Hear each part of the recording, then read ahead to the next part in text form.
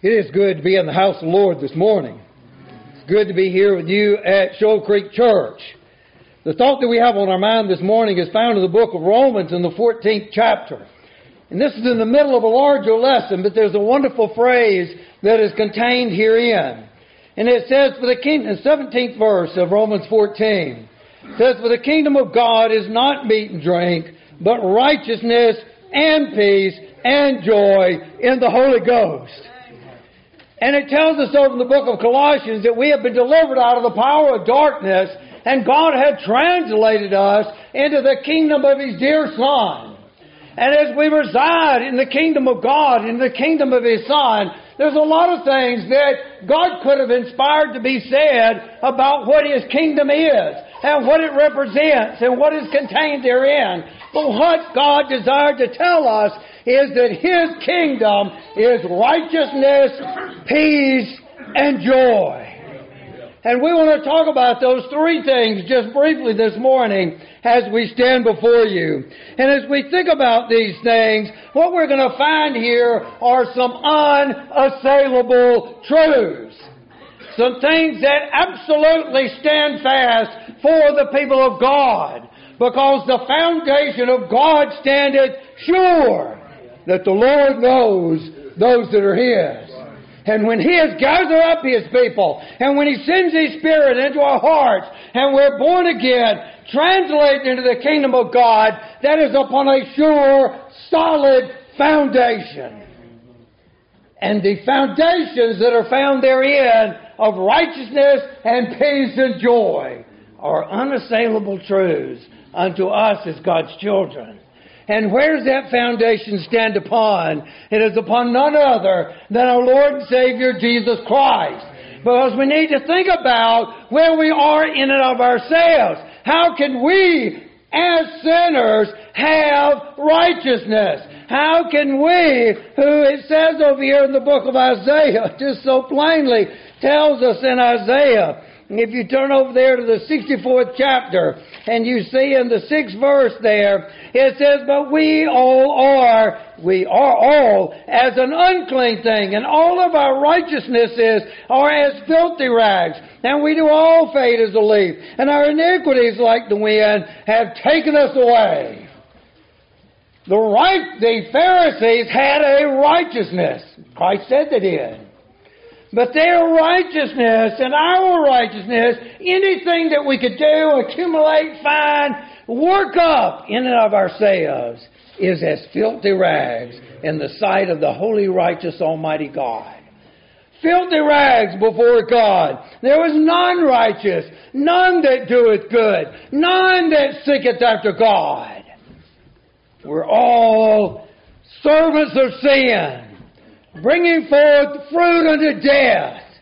For the wages of sin is death. No righteousness, brothers and sisters. But what do we find over here in the book of Romans? And it tells us here in the 8th chapter, what did God do? What action was taken? What movement was done on behalf of those that God had chosen before the foundation of the world and says they're mine?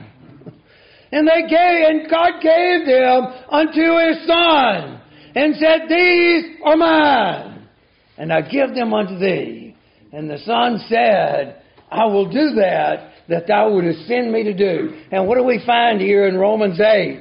It tells us down here in the 3rd verse, it says, for what the law could not do, in that it was weak through the flesh, God sending His own Son. No righteousness that we could obtain by our own efforts, our own works, nothing by the law that we could obtain. My wife and I have been going through the book of Leviticus and listening to some of that. And when you read all the depths of the law, it was like, how did they even possibly manage to even try to follow all those instructions, all that detail, all that information that you had to do just to keep the ceremonial law. Brothers and sisters, what the law could not do, in that it was weak through the flesh. God sending His own Son in the likeness of sinful flesh, and for sin condemned sin in the flesh.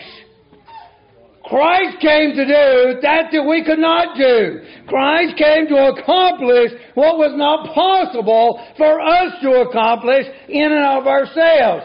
And the end of that was the 4th verse, that the righteousness of the law might be fulfilled in us. There was a righteousness revealed in the coming of Jesus Christ. It was a righteousness that didn't make Christ righteous, but it was revealed in the fact that Jesus Christ kept the law to a jot and to a tittle, showed forth a righteousness that then was imputed unto us, that therefore we stand before God in the righteousness of Jesus Christ.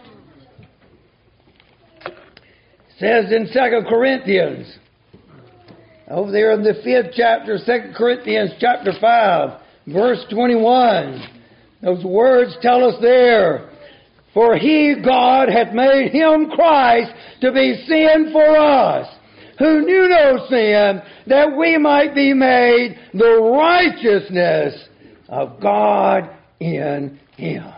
That we might be made righteous. Not of ourselves, but of Christ. Upon the solid foundation of the work of Jesus Christ. We do not stand as righteous before God in and of ourselves. We stand righteous in Jesus Christ.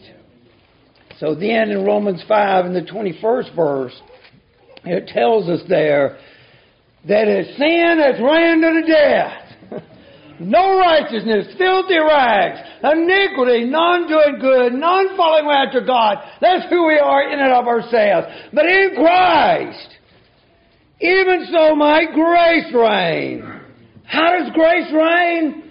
How is the reigning manifestation of God's grace shown in our lives? It reigns through the righteousness unto eternal life by Jesus Christ our Lord. And that righteousness, see the unassailable truth of that. The righteous work of Jesus Christ shall reign unto eternal life.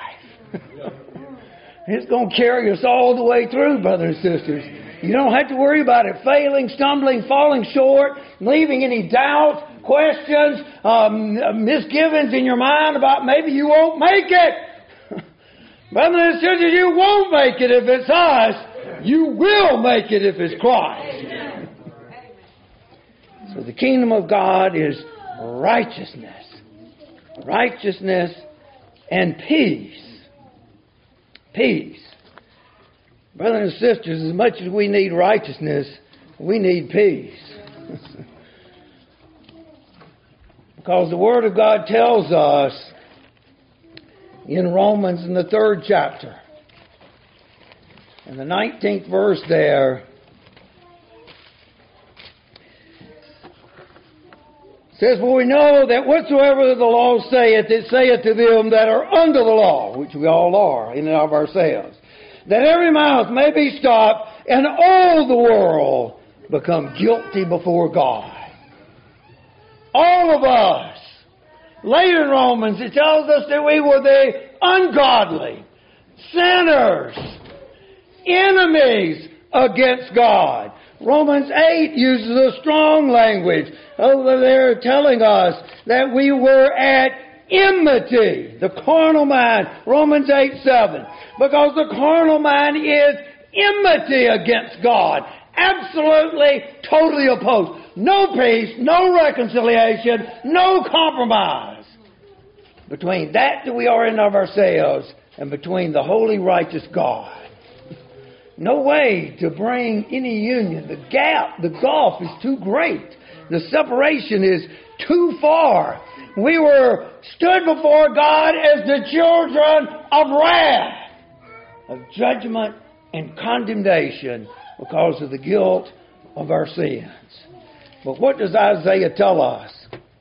Also Isaiah, in reference to this point, in Isaiah 32:17, it says, and the work of righteousness shall be peace, and the effect of righteousness, quietness and assurance forever.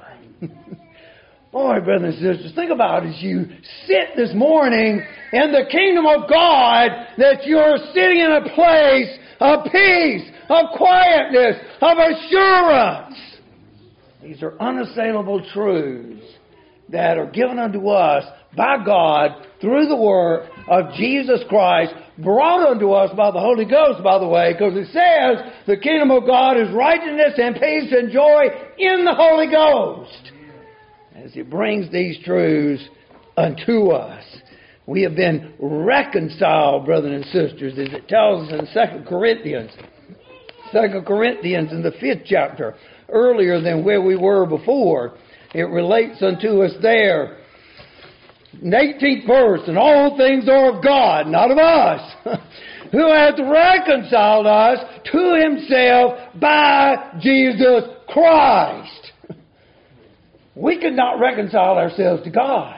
We could not obtain peace with God. We had nothing within ourselves to secure that happiness, that peaceful relationship with God. So God stepped into the picture, and by His Son Jesus Christ, and by that righteous work that He wrought out, He has secured reconciliation of us to Himself by Jesus Christ. We are reconciled unto Him. And in that reconciliation, we stand before God as at peace. To approach unto God, the God of God, the Lord of Lords, the omnipotent God, and to be at peace.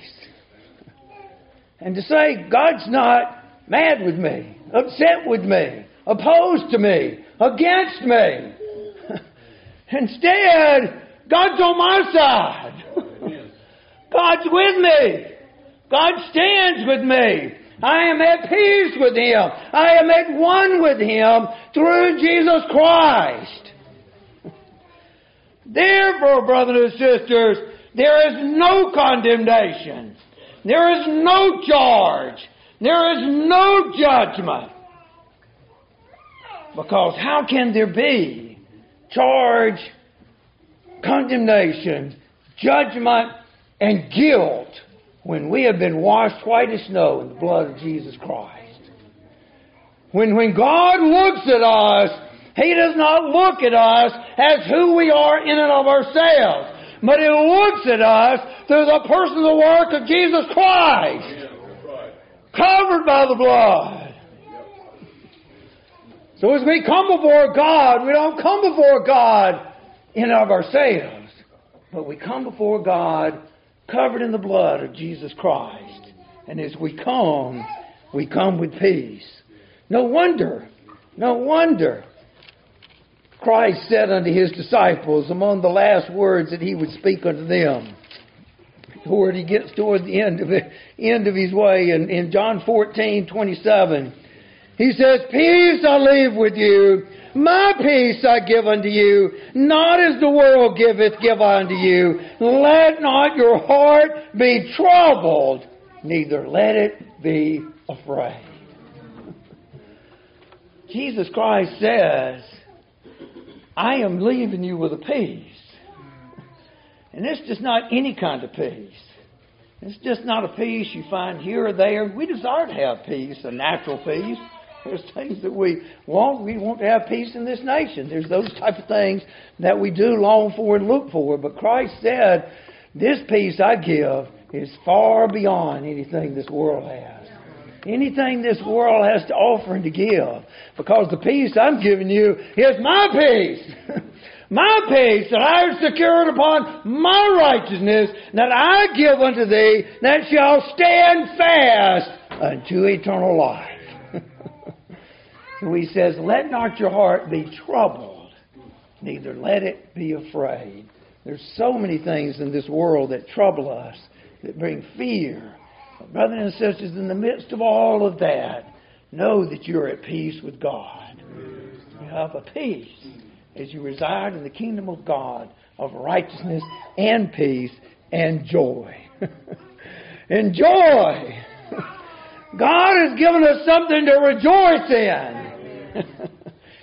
We're not like those that sat at the foot of Mount Sinai, who with fear and trembling quaked and trembled before the awesome sight of the Almighty God as He gave His law upon the mount unto Moses.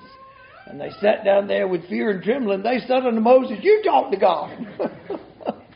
Let us stay way over here somewhere." But no, brothers and sisters, there is a joy. Now, when the publican in the parable went up to pray, he went before God and he said, "God, have mercy upon me, a sinner." And we cried that out. But oh, what happened? The publican went down what? Justified by the righteousness of Jesus Christ. The publican went down at peace with God through the righteous work of Jesus Christ. The publican went down with great joy because he was righteous in Christ and was at peace with God, knowing that God had reconciled him to Himself by Jesus Christ. So we rejoice. What does it tell us there in the book of Romans in the 5th chapter? After having told us that Jesus Christ is raised again for our justification, it says in the 5th chapter, 1st verse of Romans, it says, "Therefore, being justified by faith, we have peace with God through our Lord Jesus Christ." There's our peace, being reconciled. But then it says, "By whom also we have access by faith into this grace, wherein we stand and rejoice in the hope of glory." Boy, think about these unsellable truths this morning of all that God has done for you, has done for us as His children, as He has secured for us this kingdom. No wonder that the angels said when they came to the shepherds abiding in the field, "I bring you good tidings of great joy." Jesus Christ is coming to save sinners from their sins, to secure righteousness, to bring you who were at enmity unto peace. Rejoice! Rejoice and be exceeding glad. Rejoice. The Lord Jesus Christ told His apostles as they went out, He had sent them out, and they came back and they rejoiced that they had power. And God had given them power over various things. Let's turn over there to that. It's over here in Luke in the 10th chapter. He had power that saying, "Even the devils are subject unto us through Thy name." You know, there's a lot that we can rejoice in this life. There's many things that we can rejoice. We rejoice to be in church this morning, to be able to sing the songs of Zion, to be able to fellowship with a fellow brothers and sisters in Christ. Those are things to rejoice in. They had something to rejoice in. But brothers and sisters, what did Christ say? He said, "Notwithstanding, in this rejoice not that the spirits are subject unto you, but rather rejoice that your names are written in heaven." Yeah, you may face all kind of problems, difficulties, struggles in life. And there may be many great things that happen to you in this life. And you may rejoice. There's some children of the congregation. You rejoice to see the newborn babe come into life. And there's many things that bring us joy. But God says, Christ says, rejoice because your name has been written in heaven. And Jesus Christ has died for you. You're righteous before God. You're at peace with God. So even though in 1 Peter tells us, we'll close with this morning, talks about that we're elect, blessed, begotten again to an inheritance incorruptible, kept by the power of God, wherein ye greatly rejoice. Though now for a season, if need be, you're in heaviness through manifold temptations, trials of our faith. But then what does it say in the 8th verse? It tells us, remember, the kingdom of God is righteousness and peace and joy in the Holy Ghost. whom having not seen, after talking about the verse there about who might be found in the praise and honor and the glory at the appearing of Jesus Christ, whom having not seen ye love, in whom though now ye see him not, yet believing, being born again of the Spirit of God, being given that gift of faith, your eyes opened up, new creatures in our Lord and Savior Jesus Christ, by which now you're able to see that you've not seen. You're able to believe upon that you have not believed upon. But having that sight, having that belief, then what does it say? You rejoice with joy unspeakable and full of glory. Brothers and sisters, in all that you face in this life, and all you may go through, and all the challenges that you may see, and yet even in all the things you may rejoice in this life, and the many blessings that God pours down upon us, remember the solid foundation, the unassailable truth, that the kingdom of God, into which you have been translated by God into the kingdom of His Son, that kingdom is righteousness and peace and joy in the Holy Ghost. Amen. Well. A great song service and some powerful, sound preaching. Hallelujah. And fellowship with the saints of God. Hallelujah. Y'all keep praying for me like you did for Brother David. Brother David, you got me stirred up. I've got a topic I'm going to give you and then kind of get down to it. I want to preach on trust and obey. Trust and obey. And my text is over in Hebrews 11:6. I'm going to read that, then I want to say something before I actually get to preaching. Trust and obey. Hebrews 11:6 says, without faith it is impossible to please Him. He that cometh to God must believe that He is His rewarder of them that diligently seek Him. That's trusting and obeying. And so let me just say something. First of all, David, you did a good job. My friend, if you're born again, you've got the gift of faith, that you got a regeneration. God, when He regenerated you, He gave the gift of faith, a precious treasure indeed. Let me give you 2 or 3 texts on that. You know a lot of these. For by grace are you saved, through faith, that not of yourselves, it's the gift of God, not of works, lest any man should boast. Over in 2 Peter chapter 1, Simon Peter, a servant and an apostle of Jesus Christ, to them who obtain like precious faith with us, the righteousness of God, our Savior Jesus Christ. That word obtain means given by divine allotment. One Greek dictionary says, like a piece of ripe fruit dropping off your lap. You didn't cooperate in getting faith. People say you've got to have faith. You don't just have faith. You got faith when you're regenerated, then you exercise that. Over in Philippians 1:29, for it is given to you in the behalf of Christ, not only to believe on Him, that's faith, also to suffer for His sake. I got good news for you. If you've got faith, you'll never lose it. Now you may have some lapses of faith, you'll not have a failure of faith. You know why you won't have a failure of faith? Because Jesus Christ said this over in Luke. When He said, Peter, He said, Satan had desired to have you, he may sift you as wheat. He desires you also. He will not sift you the same way He did Peter. He gave Peter His personal attention. You're going to have some assault of Satan. Satan had desired to have you, he may sift you as wheat. I pray for thee, Christ, I pray for thee, that thy faith fail not. Did He say, if, when thou art converted, strengthen thy brethren.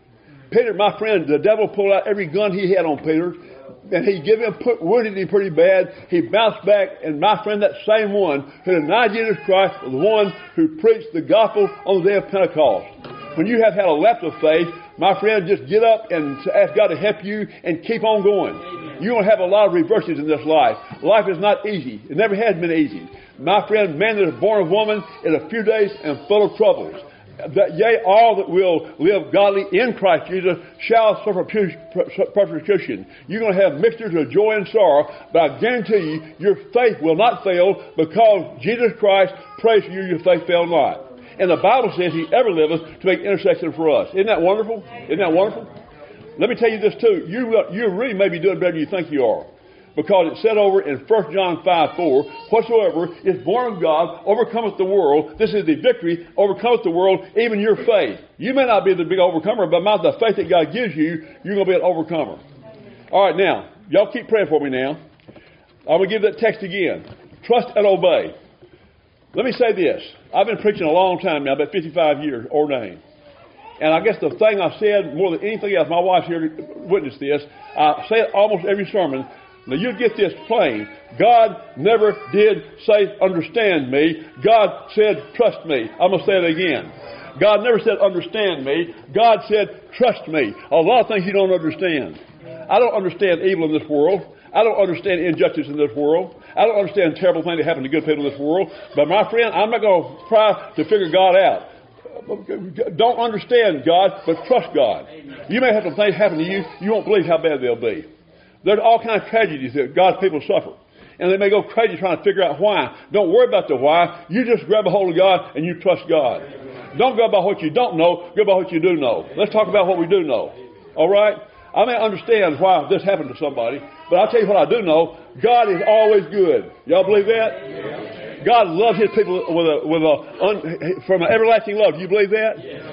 God cares for His people. Do you believe that? You believe that? Peter said He cares for you. God is touched with the feeling of infirmity. Do you believe that? He said in Hebrew, God, so you say I'm going through a hard time. God doesn't care. Well, the Bible says He touched the feeling of infirmity. He cares for you. Why did He let it happen? I don't know why He's letting it happen. I don't have to worry about that. He's always good. I'll tell you something else about God. You can't figure Him out. Don't try it. Over in Isaiah 55, His ways, His thoughts are far above our ways, and our thoughts, and the heavens are above the earth. So I'm asking God, Lord, I made a lot of bad things happen to me, but please, God, let me never lose my trust in You. You pray the same thing. Sister Lynn Bruce, the dear sister, y'all know David Powell's sister, who died of cancer, had a 15-year fight with cancer. And she had all kind of operations and all kind of chemotherapy. And I love what Sister Lynn said. She said, God controls every cell of my body, and He's always good. I say, hallelujah. What a great statement. She went through a lot of pain. She trusted God. You may go through some tough times. My friend, you trust God. And lean on His breath. He loves you more than you can imagine. You'll understand it by and by. The song says that. We don't understand things right now. We'll understand it by and by. If we could look at things from God's perspective, we'd have a different view on things. Now, I'm going to read my text. And then we're going to go ahead and try to preach a little bit. Ready? In verse 6. Do you want to please God? Do you want to please God? Without faith, it's impossible to please Him. Then He get a definition of faith. He that comes to God must believe that He is. Do you believe He is? Yes. Well, you got to think about that a little bit. If you believe He is, you got to think about some of His attributes. Okay? Let's think about that. I believe He is. I believe He's omnipotent. He's got all power both in heaven and earth, right? He's omniscient. He knows everything. He knows me better than I know ourselves. The heart's deceitful above all things and definitely wicked. Who can know it? God knows my heart. God knows what I need. God knows what you need today. God knows what you need in the midnight hours of the night when you're grieving. God knows all that. God is omnipotent. He's omniscient. He knows the future. Nothing surprises Him. I love our country. I'm glad I'm an American citizen. I hate what's happening to our country today. But my friend, God knows about all that. God knows about all that. He's also, my friend, He's omnipresent. Let me say this. Let me tell you what omnipresent means. He can go where you can't go.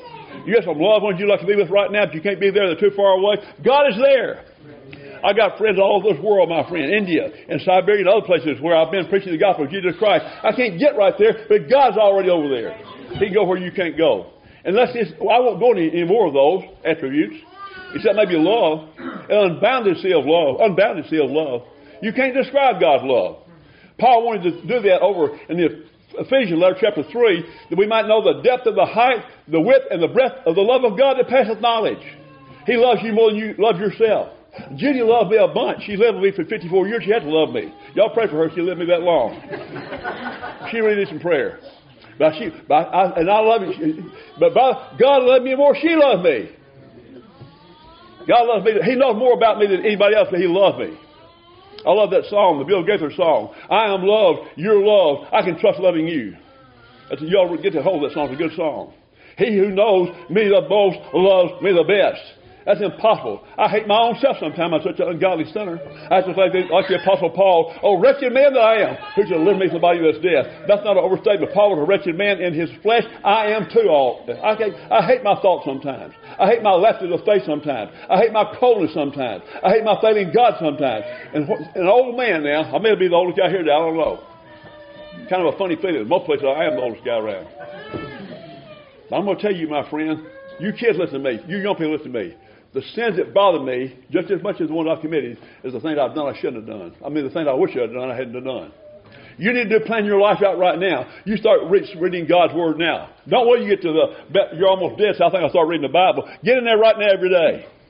You start memorizing Scripture every day. You start praying every day. You start worshiping God. You start serving God people every day. The things I wish I'd done bother me as much as the things I've done I shouldn't have done. So I'm giving you a little warning. You take heed, you'll be glad one of these days you listen to that. Now let's get in a little bit, 11th chapter of Hebrews.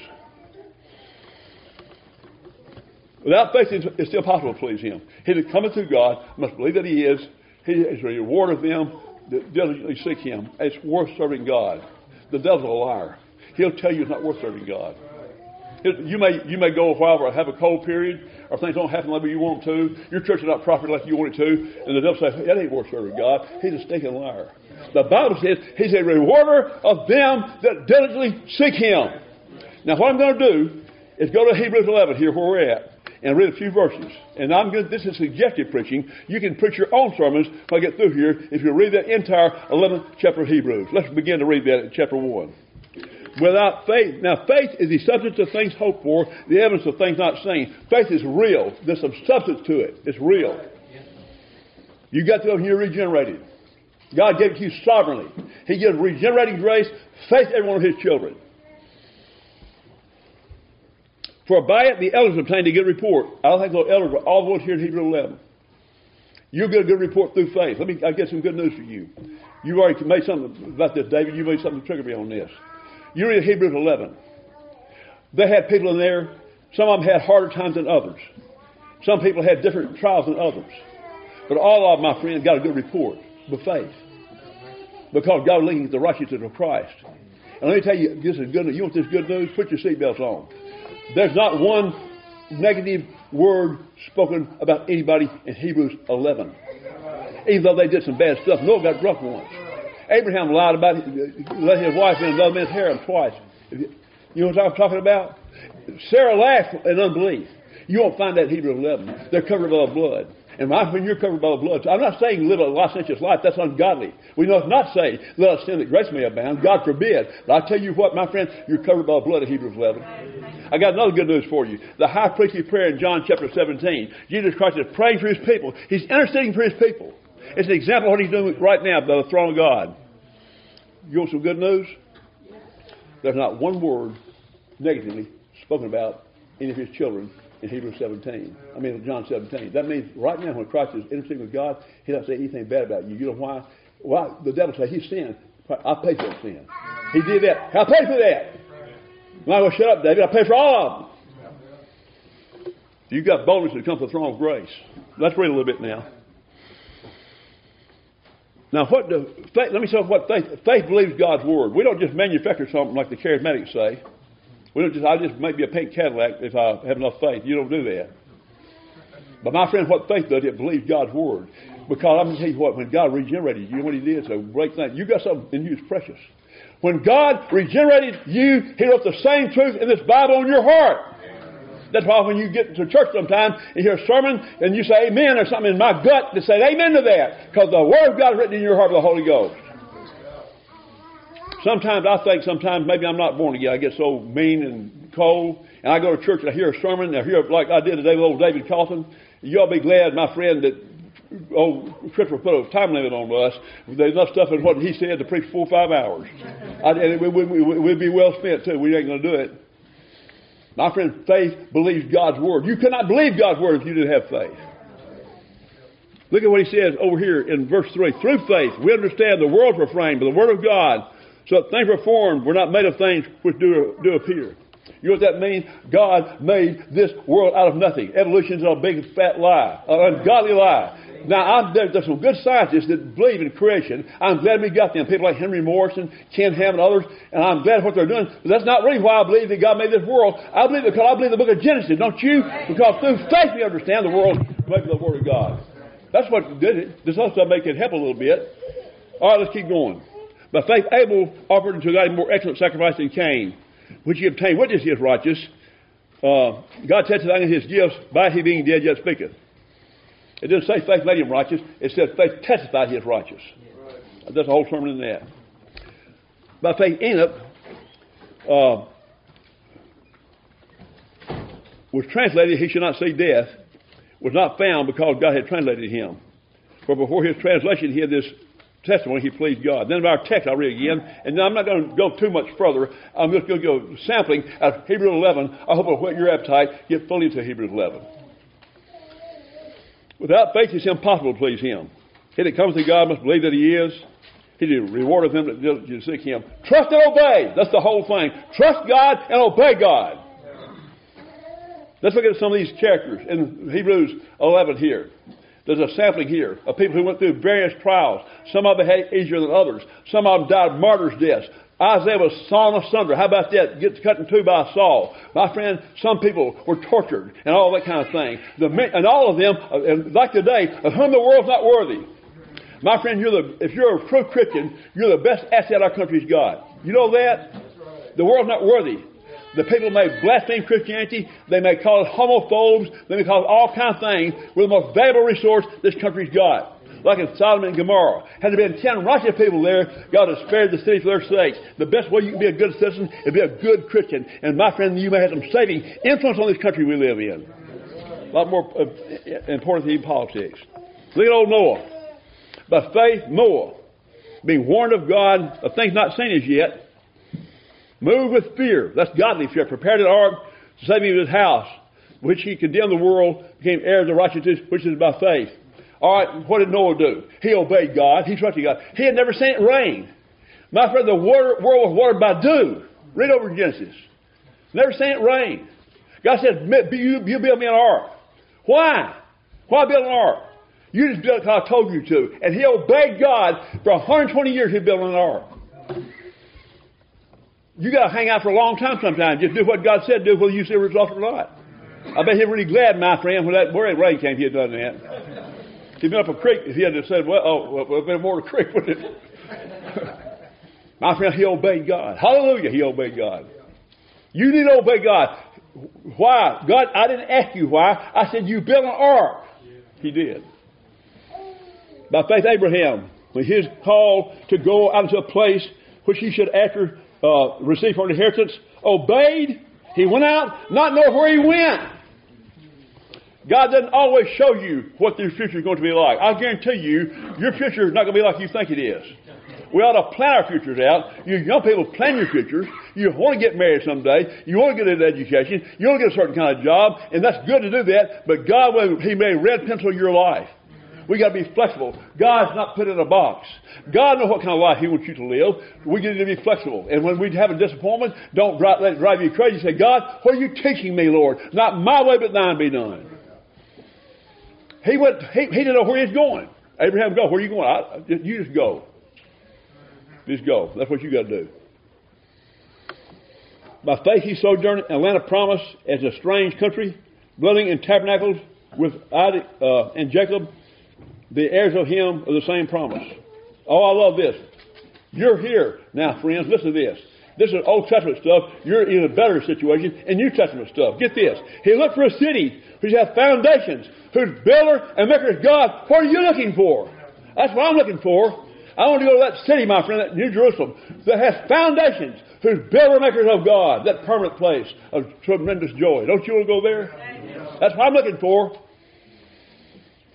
Some people say if you're too heavenly minded to be of any earthly worth, that's a false statement. The most heavenly minded people do the best in this whole world. Couldn't have been more worldly minded than the Apostle Paul. He suffered a lot, but rather he did a lot of good. When you're truly heavenly minded, you do a lot of good. You're motivated. Yep. But this world's not your home. You don't sink your roots in too deep. Right. Through faith, well, I'm going to skip some here. I've just got to pick a few verses. Let's go down to verse 13. You talk about a powerful verse, 13 here.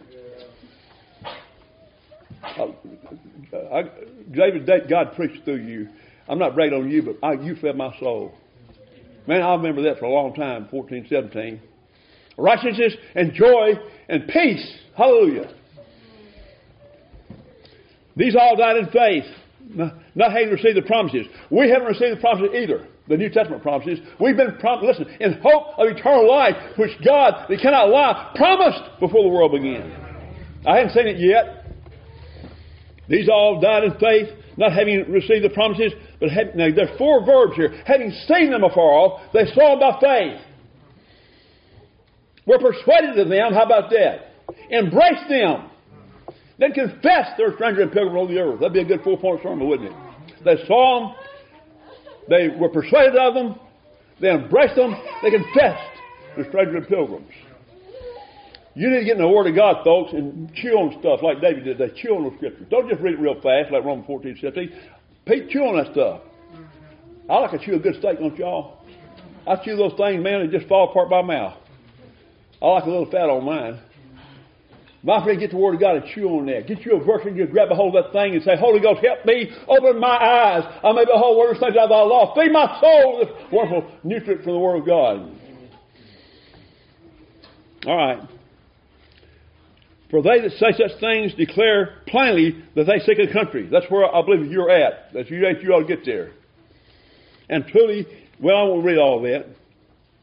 I'm going to read verse 16. I haven't picked my places. But now they desire a better country and heavenly. Wherefore God is not ashamed to be called their God. He had prepared for them a city.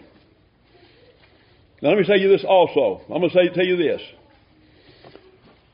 You may have to endure some of the worst challenges you've ever had when you get to be old. Abraham had to do that. He walked with God, ups and downs, mainly ups. But at the very end of his life, he had to pass a terrible trial. God said, I want you to go kill Isaac. And he did. He would have. He really killed him in his own mind. He thought God was going to raise Isaac to the end. Because God had promised that to his seed. But so, old folks, you hurt pretty bad. I'm not where I used to be. I got this large print Bible. I had to walk up, kind of watch it. Sometimes at Great Chapel, they pray, I'm falling down, get in the pulpit. I'm not that weak yet. They just think I am. The outward man is perishing. So you may suffer some terrible trial, but I'm telling you one thing. Your inward man is renewed day by day. Amen. Day by day. You get closer to home. Sprint out to the finish line. Keep your eyes on Jesus Christ, who the joy that set before him endured the cross, despising the shame, sat down at the right hand of God. Now let's just go a little bit further, and I'm going to quit here in a minute. Oh, Chris would be proud of me here. Man, I love this one. Let's look at Moses a little bit. Wonderful thing about Moses. Let's look at verse 23. By faith Moses, he was hid 3 months of his parents, because they saw he had a proper child, and they were not afraid of the king's commandment. By faith Moses, when he was come to years, refused to be called the son of Pharaoh's daughter. Now he had a plush position, being number 2, evidently. Old Josephus says he really had a mighty life there, led the armies of Pharaoh, had all kind of luxuries and stuff like that. He refused, my friend, to enjoy those because he had faith. Let's keep reading. Choosing rather to suffer affliction. What a dumb choice, people say. Smart choice he ever made. The dumb choice would have been to enjoy the pleasure of sin for a season. That's a bad, bad choice, folks. Choosing rather to suffer affliction with the people of God to enjoy the pleasure of sin for a season. Esteeming the reproach of Christ, which we may have to face some of that in our country. They're getting anti-Christian increasingly so, aren't they? Esteeming the riches of Christ, the reproach of Christ, greater than the riches of the treasure of Egypt, for he had respected the recompense of the reward. In other words, he knew payday someday. But I love the rest of this. Let's read the rest of this. By faith he forsook Egypt, not fearing the wrath of the king. Now, here's what I'm going to close on this one. He endured as seeing him who is invisible. That's what you got to do. You haven't seen Jesus Christ face to face yet, but like the verse you quoted from Peter 1:8 over there, 2 Peter 1:8, whom having not seen, I have not seen him. Sometimes when I read this verse, I just get a catch in my throat. Whom having not seen you love. Yes, I love him. Hallelujah. Whom having not seen you love. Whom, even though you see him not yet believing, faith, you rejoice with joy unspeakable and full of glory. And I close with one quotation that old David got me stirred up again about that joy. That joy. Let's quote the last 2 verses of Jude if I can get them. I might have to read it. I better just read it, make sure I don't mess them up. Now it's a Him that's able to keep you from falling, to bring you faultless before the throne of His glory with exceeding joy. Exceeding joy. The only one God our Savior, be glory and majesty, dominion and power, both now and ever, amen. Exceeding joy. When you see Jesus Christ, you don't know what happiness He looks like. You take the happiest you've ever been, multiply it by 10 trillion times, that might get a little bit of it. My friend, standing before, listen, someday, because of that justifying righteousness that Brother David preached about, get this now, your seatbelt on again. You will face Jesus Christ, the Holy Jesus Christ, with a clean conscience. How about that one?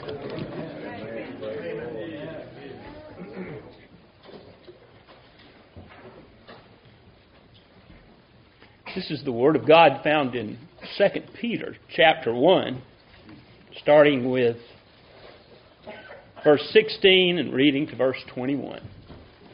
2 Peter chapter 1, verses 16 through 21.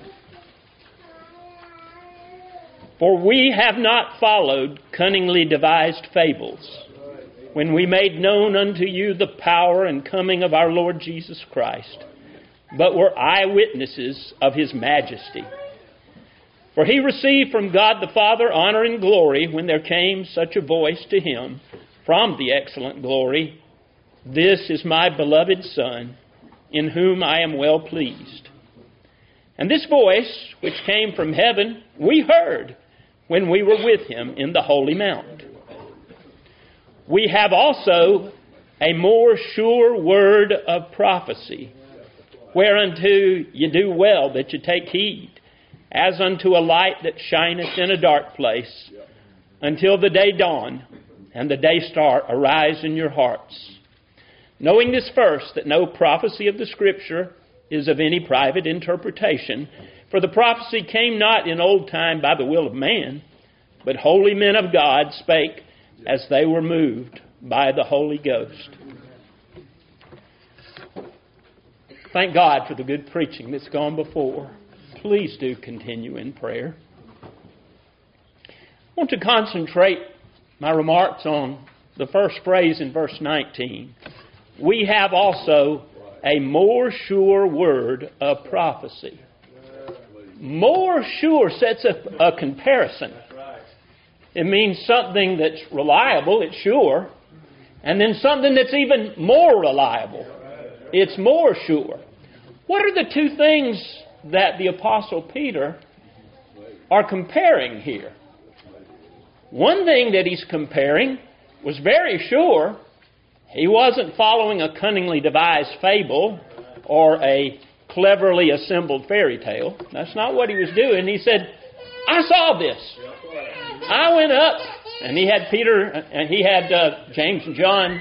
The Lord brought Peter and James and John up on the Mount of Transfiguration, and they saw the Lord, who ordinarily as he walked with them, he had no form or comeliness. There's no beauty about him that they should desire him. He was just a plain-looking man. But God just opened up the window a little bit and let them see a little more of His glory, and it was overwhelming. It was just overwhelming, shining as bright as the noonday sun, speaking with Moses and Elijah about His decease, which He should accomplish in Jerusalem. What a vision that was. And it wasn't something He made up. It wasn't something that He cooked up in His mind, thought, wow, people will think I'm a real religious leader. It was something He saw. He was sure about it. And He was coming down to the home stretch here. He said, I must shortly put off this my tabernacle. That means I'll probably be dying soon. He was still sure about it. But he said, as sure as I am of that, having been an eyewitness, we've got something even more sure. More sure than direct eyewitness account. What's on my mind this morning is information. We live in an age where there's a lot of information.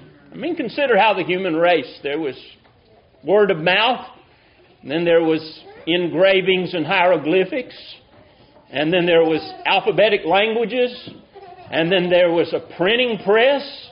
all of a sudden an abundant leap in information available to people. And then you had the telephone, the television.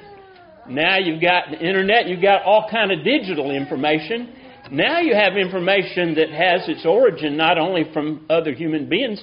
You've got what's called artificial intelligence that combines a lot. We have a lot of information in the day that we live. What's the most reliable information? We need to ask ourselves seriously that question. And I want to give 4 different categories that I've thought about and see what the Bible teaches on what's the most reliable. One category is the Scripture, right here. A more sure word of prophecy. Now, am I taking too big a leap to say that's Scripture? I don't think so. Look at the context. He says we have also a more sure word of prophecy. And then the next verse says, knowing this, that no prophecy of the Scripture is of any private interpretation. That's what he's talking about.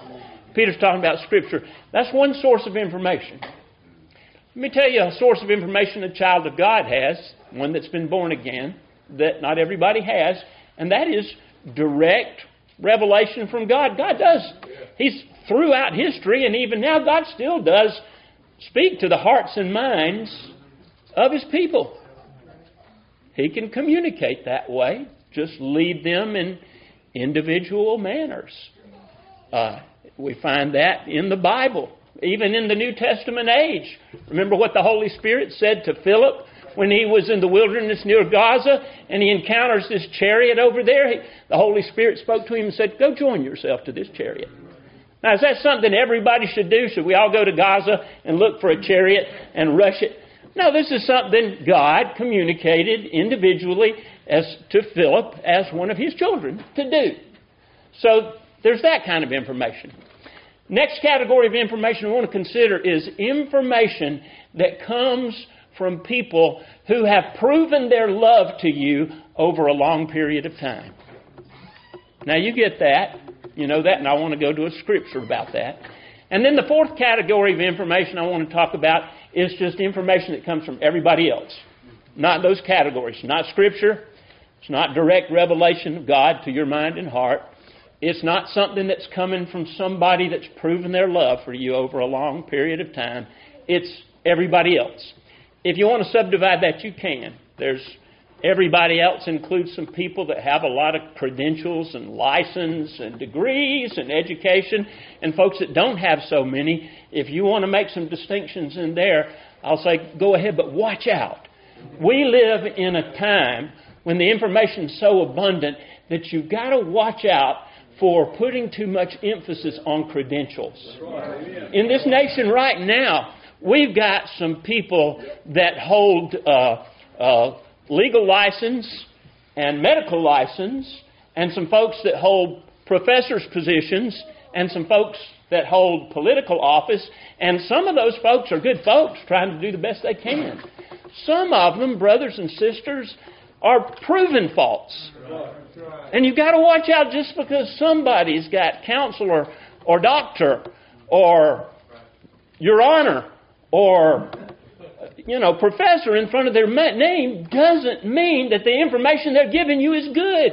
And I say that to young people. I want you to consider all the different data that's coming at you right now. And think of those 4 categories. Think of Scripture. Think of God speaking in your heart. Think of things told you by people who love you and have proven their love to you over a long time. And then think about everybody else.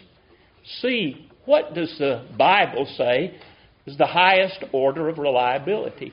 Well, Peter just said here, as wonderful and glorious and sure as that experience I had on the Mount of Transfiguration, the Bible's more sure. Amen. See, that happened on the Mount of Transfiguration happened for 3 men, Peter, James, and John. And we know about it secondhand, but how do we know it's sure? God inspired it to be put down in the Scripture. So that Peter can do that, and years later he's remember it and everything. But Peter could go back and read the Scripture himself over and over and over again, and so can you. Because, brothers and sisters, the God who's powerful enough to inspire holy men of old to speak as they were moved by the Holy Ghost is mighty enough to preserve His Word, and He has. You say, well, there's a lot of translations. What about those lost Gospels? What about the book of Enoch? What about the Gospel of Thomas? What about the books the Bible refers to that are not there? Brothers and sisters, they're not inspired.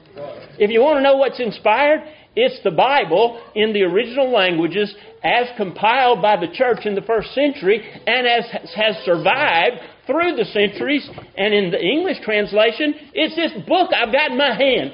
This is the most reliable information that exists. It's flawless. It's infallible. You can count on it. It's more sure than any other information. Now, does God speak directly to your heart and mind? Yes, child of God, from time to time He does. You may have experienced it. God's prompting you to do something. And like I said, spoke to Philip, go join yourself to this chariot. How many other occasions can you think of? Remember when Paul couldn't preach in Turkey or Asia? And then he had a dream. A man from Macedonia saying, come over and help us. See, that kind of thing happened in the book of Acts. I think it happens today. But here's what you got to watch out for. Not only can God speak to your mind and heart directly, so can the servants of the devil. Now, I don't think they can read your mind. God can do that too. I don't think the devil can read your mind, but he can certainly put thoughts in your mind. Let me give you a stupid example. A man today might say, you know, I'm feeling prompted to increase my family. And, you know, even when David was on the run, he had 2 wives. He had Ahinoam the Jezreelitess and Abigail the Carmelitess. And, you know, David was a man after God's own heart. Maybe I need a second wife. Well, you know, Solomon had 700. Don't think I can afford that. But maybe, God Bible example. Why does the written Scripture tell us that's wrong? Think of how Jesus Christ described marriage. In the beginning it was not so. For He that made them male and female, and said, they twain shall be one flesh. What God hath therefore, for this cause shall a man leave his father and mother, and cleave unto his wife, and they twain shall be one flesh. What therefore God hath joined, let not man put asunder. There's all kind of teaching in that. First He made them male and female. That's a truth in and of itself. But I want you to what does twain mean? Two. Does anybody know what the pen name Mark Twain meant? It meant 2 fathoms.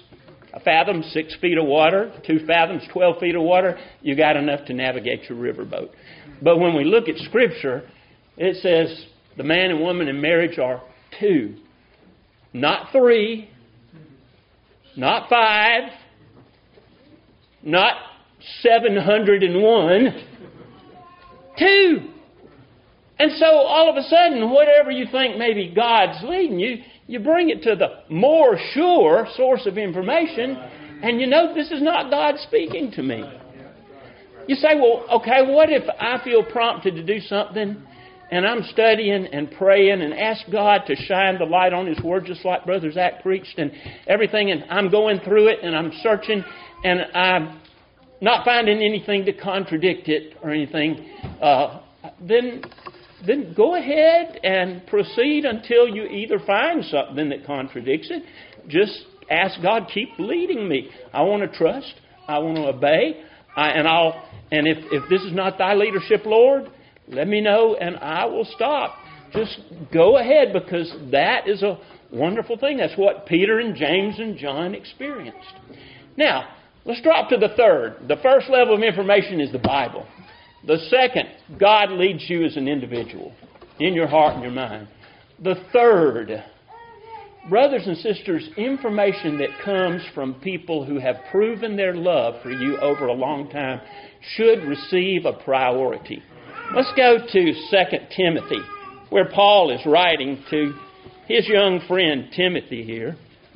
And he says this, talks about Jannes and Jambres, the magicians that tried to persuade Pharaoh not to listen to Moses.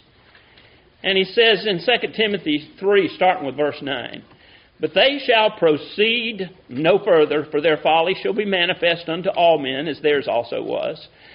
But thou hast fully known my doctrine, manner of life, purpose, faith, long-suffering, charity, patience, persecutions, afflictions, which came unto me at Antioch, at Iconium, at Lystra, what persecutions I endured, but out of them all the Lord delivered me. Yea, and all that will live godly in Christ Jesus shall suffer persecution." He's saying, Timothy, there's all kind of things, and in the last days evil men are going to wax worse and worse. But Timothy, you know what my life's been about. You know my doctrine, you know my teaching, you know my purpose, what I was hoping to achieve. You know the hardships I encountered, you know the persecutions. You even know what I ran into in Antioch. There was a lot of argument. You knew what I ran into in Iconium. There was like a riot where I was thrown out of town. You know what I ran into at Lystra. I was stoned and left for dead. You know about all this, Timothy. You've been with me a long time. You know me. You know the love that God has loved me with and the love that I've loved Him with. And you know what I've stood for. It's been many years. Brothers and sisters, when somebody communicates that kind of love over a long time, doesn't mean they're always right. It means you need to give them priority over. Young folks, you may run into some very bright, articulate teachers in the course of your education. Take advantage of what they learn, but let me caution you with this. If your teacher says one thing and your parent says another, give your parent more influence. If your parent has over and over again proven their love for you, changed your diapers, fed you, clothed you, housed you, faithfully chastised you, and yet shown you kindness and encouragement, they deserve more attention than the brightest professor in the best university. They deserve more attention than the most influential culture leader on a music stage or on a movie screen. They deserve your attention because over and over and over again, they've proven their love for you. Over and over and over again, Paul proved his love to Timothy. And he said, Timothy, you know, this is a warning throughout Scripture. Paul warned the elders at Miletus. He says, "For I know after my departure, grievous wolves shall come in among you, not sparing the flock." There's going to be a lot of information. There's going to be a lot of influence. Give the Bible top place. Be guided by God in your heart and your mind. Then listen to those that love you. And then everybody else, use those better source of information to sort through it. Yeah, you're going to get some good, true things from that bottom category. But you weigh them against the information that's coming from the Bible, from the Lord, and from your loved ones. So here Peter says, we've not followed cunningly devised fables. What we're telling you, and here I'm trying to get you to remember before I die. I'm trying to stir up your pure mind by way of remembrance. I'm trying to endeavor that you'll always have these things in remembrance. He says, these things are true. We've not followed cunningly devised fables. Isn't that what Western culture is trying to tell you about the Bible right now? It's just a cleverly assembled fairy tale, is what they're saying. And you really can't count on that, can't make decisions. Brothers and sisters, that's one of those lies. Let me tell you why some abundant evidence. There's a lot of evidence in the Scripture. You can go to where the Scripture speaks historically and geographically. It's accurate. As a matter of fact, there's no timeline in human secular history that goes back prior to 500 BC. This goes back beyond 4000 BC. Connected timelines of somebody that begat somebody, and the reigns of kings, and all of that. It's the most amazing history book in the world. It's accurate when it speaks of geography, even changing geography. When the Bible speaks scientifically, it's accurate. It's not a science book, but when it speaks scientifically on the laws of quarantine, antiseptic practice, clean and unclean foods, things like that, the Bible is scientifically accurate. Should be, if it's inspired by the Creator, and it is. There's hundreds and hundreds of fulfilled prophecies in the Bible, and it all points to our Savior, Jesus Christ. There's the central message of the Bible. The Lord Jesus Christ came down and was made to be sin for us who knew no sin, that we might be made the righteousness of God in Him. And to realize that righteousness, and to then have that peace with God and rejoice in thanksgiving for God giving us that righteousness and reconciliation with Him. There's the message of the gospel. Jesus Christ Himself said, "Search the Scriptures, for in them you think you have eternal life, and they are they that testify of me." The work of eternal life, of election, of redemption at the cross, of regeneration or the new birth, is done by God sovereignly and alone, and there is no failure to it. When God speaks, and I'm not talking about what He reveals to you as He did to Philip or as to Paul, but when God speaks in regeneration to cause somebody to be born again, it is 100% successful. It says so in the Old Testament. God says, "For as the rain cometh down from heaven, or the snow cometh down from heaven, and watereth the earth, and giveth bread to the eater, and seed to the sower, even so shall my word be that cometh forth from my mouth. It shall not return unto me void, it shall accomplish that to which I purpose it." When God speaks in that creative voice to give life to the dead, somebody that's dead in trespasses and sins comes alive in Jesus Christ. They cannot refuse it. They cannot accept it. It's a work of creation. No more than when God said, "Let there be light," light could say, "I think I'll just stay dark." Or when Jesus Christ said, "Lazarus, come forth," Lazarus say, "I think I'll just stay here and consider the proposition." That's not the way regeneration works. God says, "Live," and His child lives. And it says so in the New Testament. The Lord Jesus Christ said, "Verily, verily, I say unto you, the hour is coming, and now is, when the dead shall hear the voice of the Son of God, and they that hear shall live." So is this a cunningly devised fable? Well, in addition to the historical, geographic, scientific, and prophetic accuracy, one of the things that so impresses me about the inspiration and the truth of Scripture is its honesty. You know, just what if we put ourselves in the skeptic's shoes? Yeah, what's claimed here is that, and you know, some people even question whether or not Jesus Christ existed. That's in addition to Scriptures, in a bunch of secular histories. You'll find it in Josephus. I believe you'll find it in Tacitus and in Suetonius. There's a bunch of that says that he died, and some of them even mention that he was executed under the governorship of Pontius Pilate. That shouldn't even be questioned. The big question is, did he rise from the dead? Yes, he did. And there's multiple prophecies on that were fulfilled. But just consider this. In addition to all the prophecies that were fulfilled, why would men like Peter and James and John, having made a cleverly assembled fairy tale and having stolen the body, why would they go forth and promote this? And James was killed by the sword of Herod's men. And John was exiled on the island of Patmos. And Peter was thrown into prison. Why would people go to prison and death for something they knew to be a lie?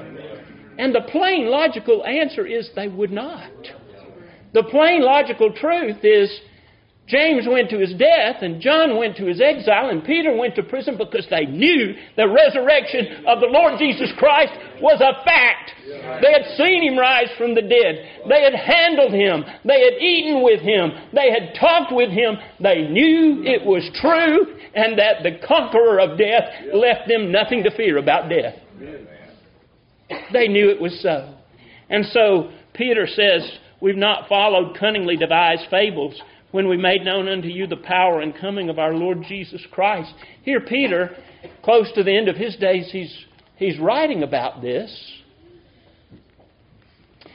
But one of the strange things about writing is not only was he willing to suffer for it, he actually, as a leader of the church, and James is a leader of the church, and John is a leader of the church, they let folks write down scriptures telling about times they messed up.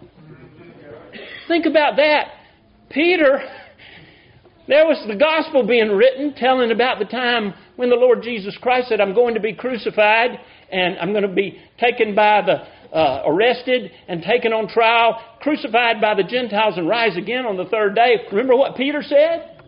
Not so, Lord. This shall not be so unto thee.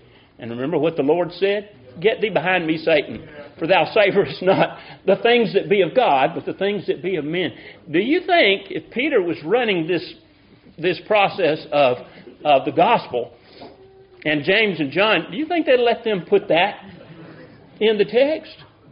What about later, where James and John are arguing about, can we sit on the left and right hand of you when you come into your kingdom? Oh, and we're even going to get our mom to come ask for it. Mama, go ask him if we can have the best places in the kingdom. And, of course, the rest of the disciples didn't like that much, but they did. Well, what about James and John? They come to a Samaritan town, and the Lord's face is set as if it will go to Jerusalem. What did James and John come to him? Lord, will you let us call down fire from heaven like Elijah did and burn up this town? And the Lord just, you know not what manner of spirit you are. For the Son of Man's not come to destroy men's lives, but to save them. And then finally, the night he's arrested, Peter denies him not once, but 3 times. Even after the day of Pentecost, one time Paul even had to rebuke Peter. Why? They were all at Antioch, and Peter was having a great old time having lunch with the Gentiles, but some of the Jews came from James in Jerusalem, and all of a sudden he thought, maybe I better go sit with the Jewish brethren. And it started causing a division in the church. Now, brothers and sisters, shall we take the honestly recorded lapses of Peter and James and John and says, that's it, their ministry's no good. Take 1st and 2nd Peter out of the Bible.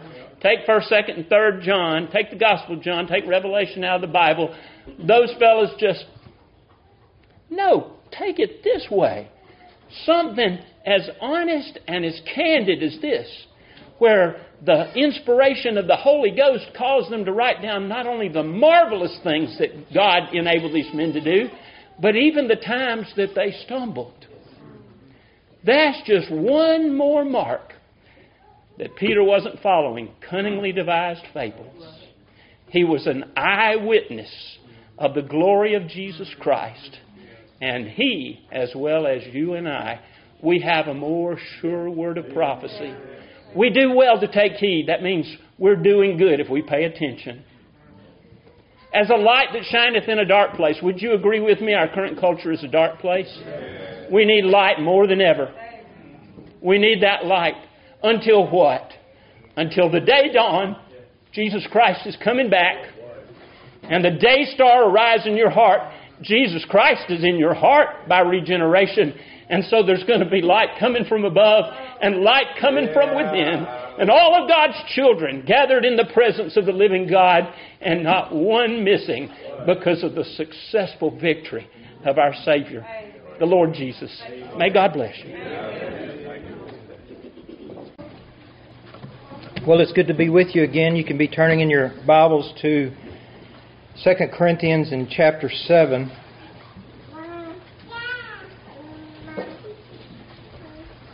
You know, I'm grateful that we live in a country that's free, though every generation has to fight to maintain that freedom, right? Yeah.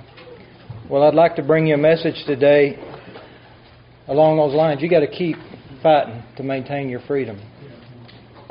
I'd like to title this A Notorious Repentance. I was having a conversation with several people out at camp. One of my favorite things is to go around and ask people, what's one of the most important things the Lord's taught you this year? Or maybe what's the best book that you've read this year? And so I kind of write those things down. And as I was talking to one man out there, just referring back in history, there was a time when a person had sinned a great sin, and a wise preacher came along and said, "Let him be restored when his repentance is as notorious as his sin."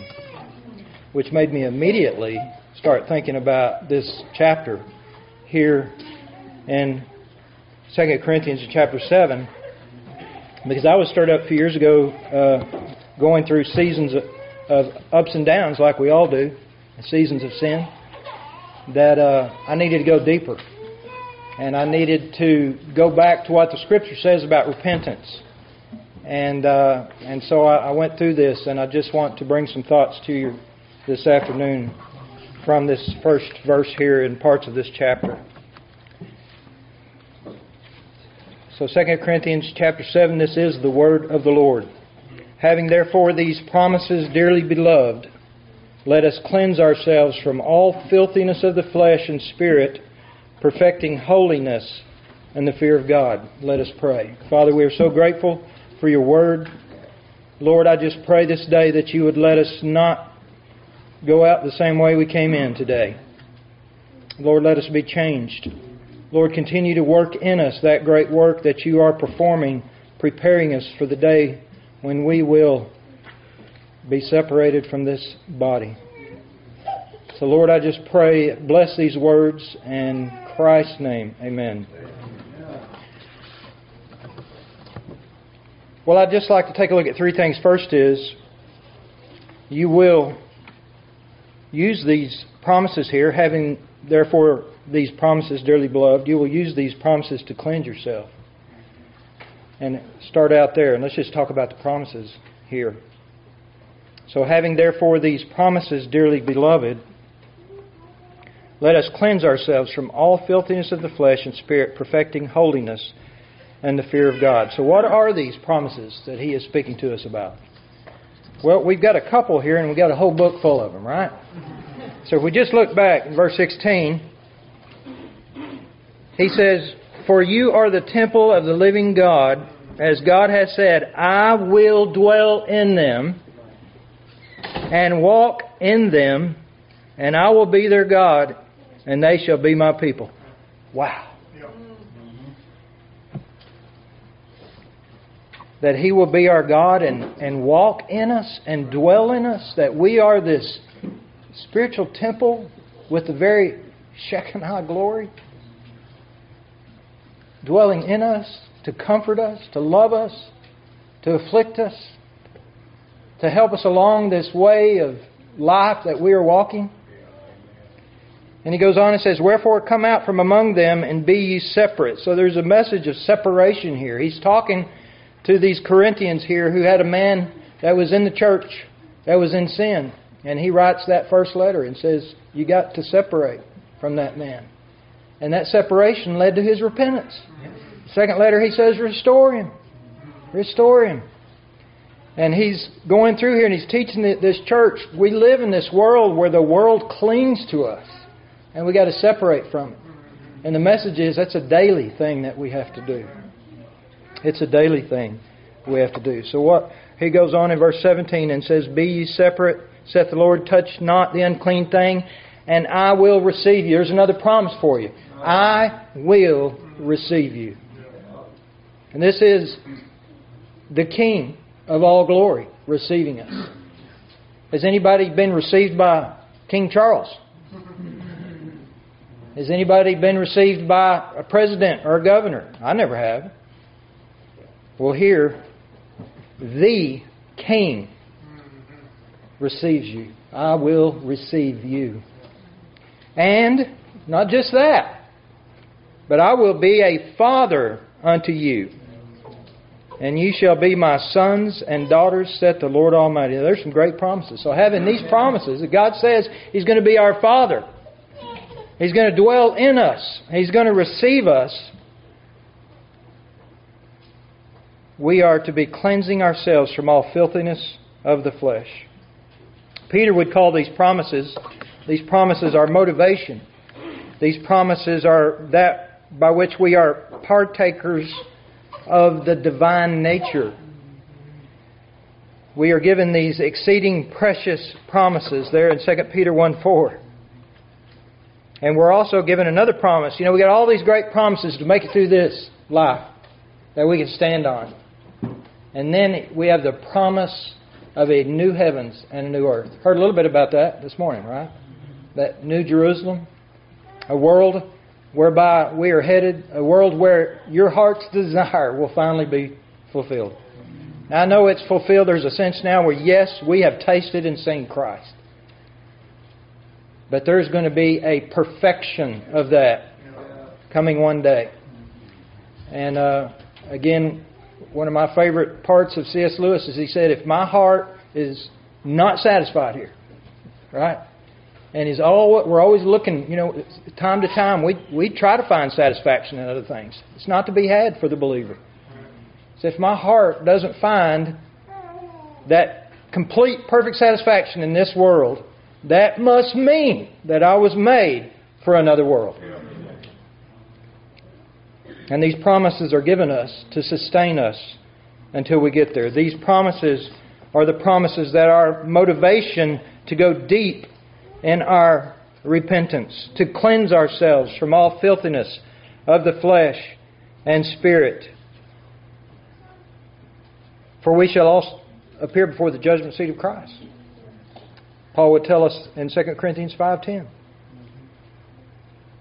And so having these promises, we are perfecting holiness in the fear of God.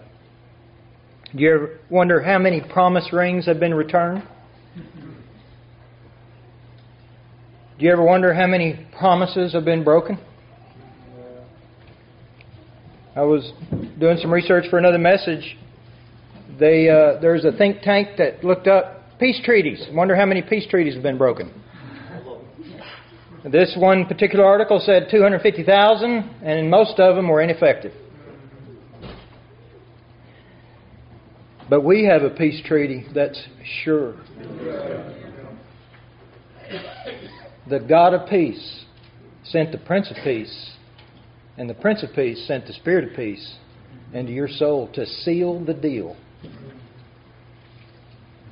These are the precious promises we have. These are the promises that can never be broken. The God that can never lie. And such promises like this motivate us to action. And so secondly, just to think a little bit about, you will be separating daily. This is active here when he says, let us cleanse ourselves. That's always active. Every time you read that verb, it's going to be active. Which means, because this is the eternal Word of God, you're to always be active. Cleansing yourselves. Cleanse ourselves from all filthiness of the flesh and spirit. Make yourselves clean. It has the idea of being free from defilement, free from wickedness, free from guilt. And there's the idea in this word too, to cleanse ourselves, that we're doing this for a dedication and a consecration. Cleanse yourself from all filthiness of the flesh and spirit in order to dedicate this living temple unto the Lord of Lords and King of Kings. Therefore, I beseech you, brethren, by the mercies of God, that you lay down your bodies a living sacrifice.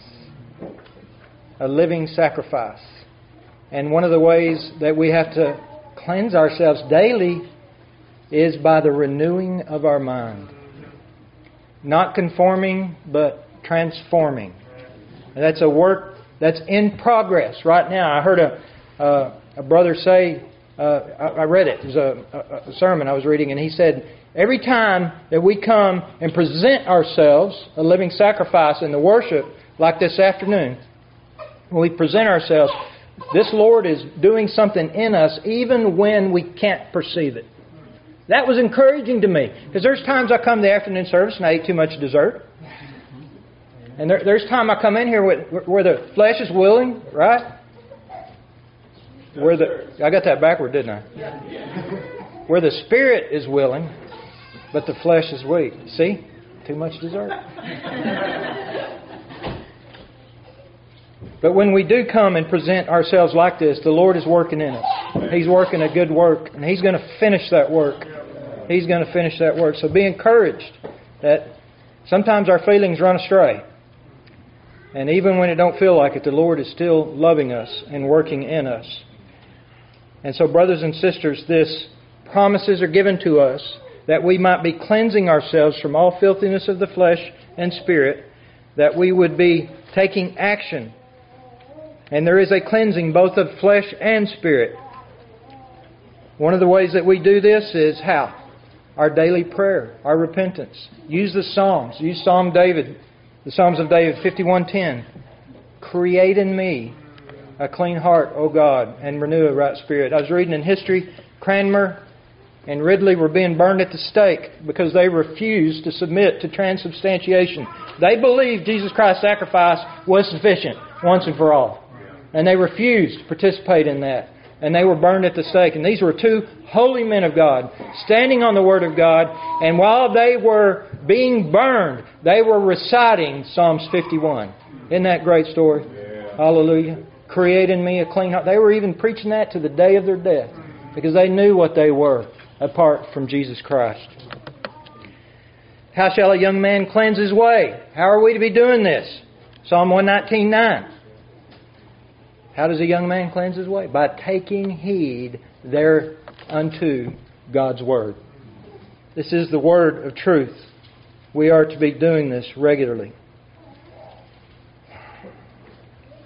Brothers and sisters, we live in a generation, Proverbs 30 and verse 12. There is a generation, and we live in this generation, that is pure in their own eyes, and yet is not washed from its filthiness. Day by day, we see things going on that who would have ever imagined, right? And yet, I will tell you that the kingdom of darkness waxes worse and worse, and the kingdom of light gets better and better. And there's always going to be the war in you, and the war with the world, and the war in our minds, and we got to keep fighting the good fight of faith. And this daily separation, this notorious repentance, is something we got to keep doing. We got to repentance isn't a one-time thing, right? It's a disposition of God's elect. It is a disposition of those that love Christ. We are always turning from this to this. We are always making 180 degrees. Every day we got to get up. I heard one pastor say one time, when I get up every day, Satan's sitting right on my chest, and I got to be saved all over again. That's the way he felt. Every day is a day of fighting that fight. It's a disposition of taking every thought captive, of standing on the Word of truth, with all the information coming at us, which we heard about this morning, right? We have, and I tell you, you only have so much capacity. Use your prime capacity in the prime of your day. If you're a morning person, in this in the morning. If you're a night person, in this at night before you go to bed. That will keep you from a multitude of lies and deception and deceit. Deceit is all around us.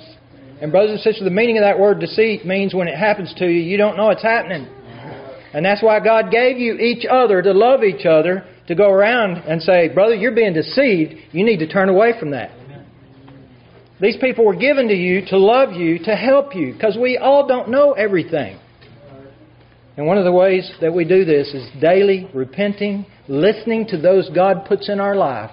As long as they're speaking according to this Word, we need to listen to them.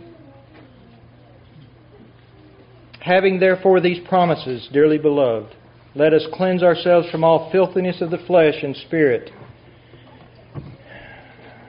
perfecting holiness in the fear of God. Now let's look at the third part of that, perfecting holiness and the fear of God. So we've got these perfect promises. We've got this new creation God has created in us, and that results in us cleansing, washing, perfecting holiness. So this perfecting holiness is active again. It has the idea of to bring to an end. It has the idea of taking this task upon yourself. It means to execute. It's like someone is the executor of a will they execute the legal requirements of that will. We're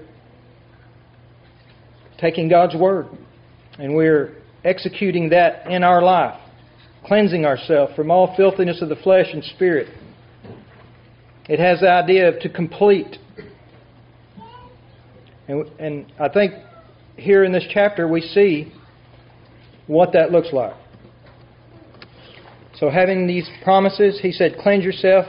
I'm going to jump now to verse 8 now, and then I'm going to look at the details in 10 and 11, which I think gives us the how. How do we do this? Paul wrote this letter. He said, for though I made you sorry with a letter, I do not repent, though I did repent. Paul wrote in this letter, he said, I wrote you this letter, and I went, is it too hard? Was that too hard on him? You know, he loves them so much. He didn't want to do too much. He didn't want to do too little, but thank God he was sharp enough to bring them to repentance, and that's what happened.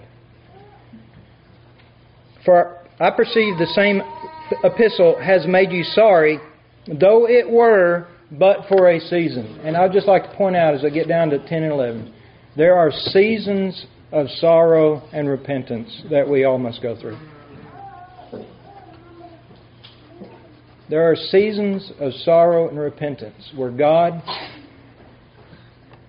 sometimes to teach us a lesson, may remove His hand from us for a little bit. There are times whenever God will try your heart through trials. And He will leave you in a state. And I'll tell you, for the child of God, when we fall, there is nothing more bitter. There is nothing more bitter than that. And it's the saltiness of tears that eats out that corrosion. And these Corinthians sorrowed after a godly manner. And we know here in verse 10 there's two kinds of sorrow. There's the sorry I got caught. And there's the sorry, which is not really sorrow, right? The two kinds of sorrow here are godly sorrow and the sorrow that leads to death. Judas had the sorrow that led to death. And Peter had the sorrow that led to weeping bitterly in his repentance. The sorrow of the world works death. For behold, this self-same thing. Now this is where we're going to get some good instruction, brothers and sisters. Deep sorrow results in deep repentance. This is a notorious repentance right here. For behold, this self-same thing, that you sorrowed after a godly sort, what carefulness it wrought in you. Yea, what clearing of yourselves. Yea, what indignation. Yea, what fear. Yea, what vehement desire. Yea, what zeal. What revenge. And all things you have approved, proven yourself to be clear in this matter. They went to such an extent in their repentance that there was no question they had cleared themselves from this sin. Wish I had time to go through every one of these words. But I think it might be a good idea if, say, a husband and wife are having a situation and there's been sin in a marriage, that husband or the wife, either one, would take this list and go through every word and write their repentance out. And use that to make amends in the relationship. Or whatever the situation. This is the how. To go through these words and think, how have I revenged this sin? How have I been careful to make sure it doesn't happen again? How have I cleared myself? What is the indignation that I have against this sin? What is my desire? Where is my zeal? And to write all of that out and pray God to use the Holy Spirit to take that and to make healing in that relationship. These Corinthians did that. And he would go on to say here, therefore we were comforted in your comfort. They were comforted because this kind of sorrow and painful getting the cancer out of the heart led to comfort and joy. Comfort and joy. Right there in 13, he said, "Therefore we were comforted in your comfort, yea, and exceeding the more joyed we for the joy of Titus, because his spirit was refreshed by you all." Brothers and sisters, this is one of the great paradoxes of the Christian life. In the midst of sorrow, there is joy. We're not talking about pleasure there, we're talking about joy. Joy is a deeper pleasure than pleasure. This abiding joy that we have in the presence of the Holy Spirit, when we go deep in our repentance, that's evidence we are the children of God. When we are willing to do whatever it takes to clear the name of our Master and our love, the one that we love, that proves our love and our repentance. You know, there was an appointed time, I don't think it's any accident you're all here this afternoon. I don't believe in accidents. I believe in purpose. God of purpose. Now I know there's some things in the Old Testament about accidental hammer head flying off and hurt somebody, but God is a God of purpose. And you're here this afternoon, and one of my favorite stories was there was an appointed time that Jesus had to be somewhere. And He walked a long way to get there. And He was thirsty when He got there. And we are told that He must needs go through Samaria. And He gets there, He's sitting, waiting for this woman that's coming in the heat of the day. A woman 5 times defiled. A woman who can't come with the other ladies to the well in the cool of the day. And when she saw him sitting there, she must have thought, what is he doing here? And then when he speaks to her, she's probably thinking, why is he talking to me? Doesn't he know what I am?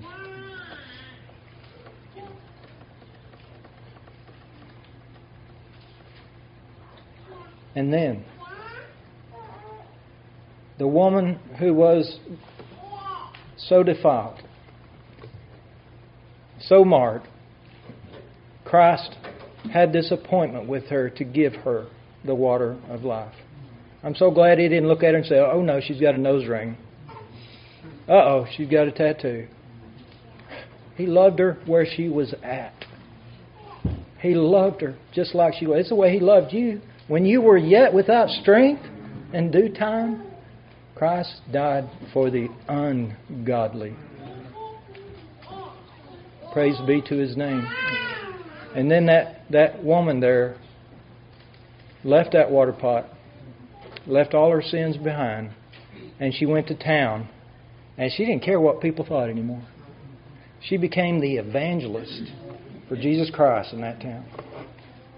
She was no more worried about it. Come see this one who told me everything I'd ever done. And she repented, and her repentance became notorious in the land. And many in that city came out. Brothers and sisters, we all, this message is, sometimes we hear a message and we say, well, I wish Uncle Fred was here to hear that message. Brothers and sisters, if you're here this afternoon, this message is for you. It's for me. We got to look and get the beam sticking out of our eye before we can help each other. I pray that the Lord would take this message and apply it to you. I pray even the Holy Spirit this afternoon might call somebody out of life, from death into life. And that you would experience this joyful, painful change of mind. And that you might bring forth a notorious repentance whereby everybody who sees you will know he loves Jesus, she loves Jesus. May God bless His Word.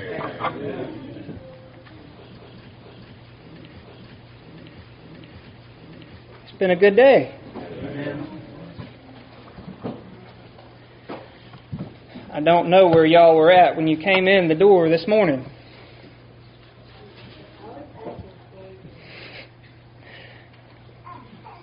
But my hope is the Lord has used this time in a way that glorifies Him and draws you closer to Him. I do ask for your prayers. I know it's the afternoon service, and I'm the last preacher. I won't take long. I want to talk about hope. Hope. And we probably need to recalibrate when we talk about hope. Sometimes we use that word real loosely. I hope it don't rain. Or I hope it do rain. Or I hope I win the lottery. And I've never played, so the odds ain't real good. Right?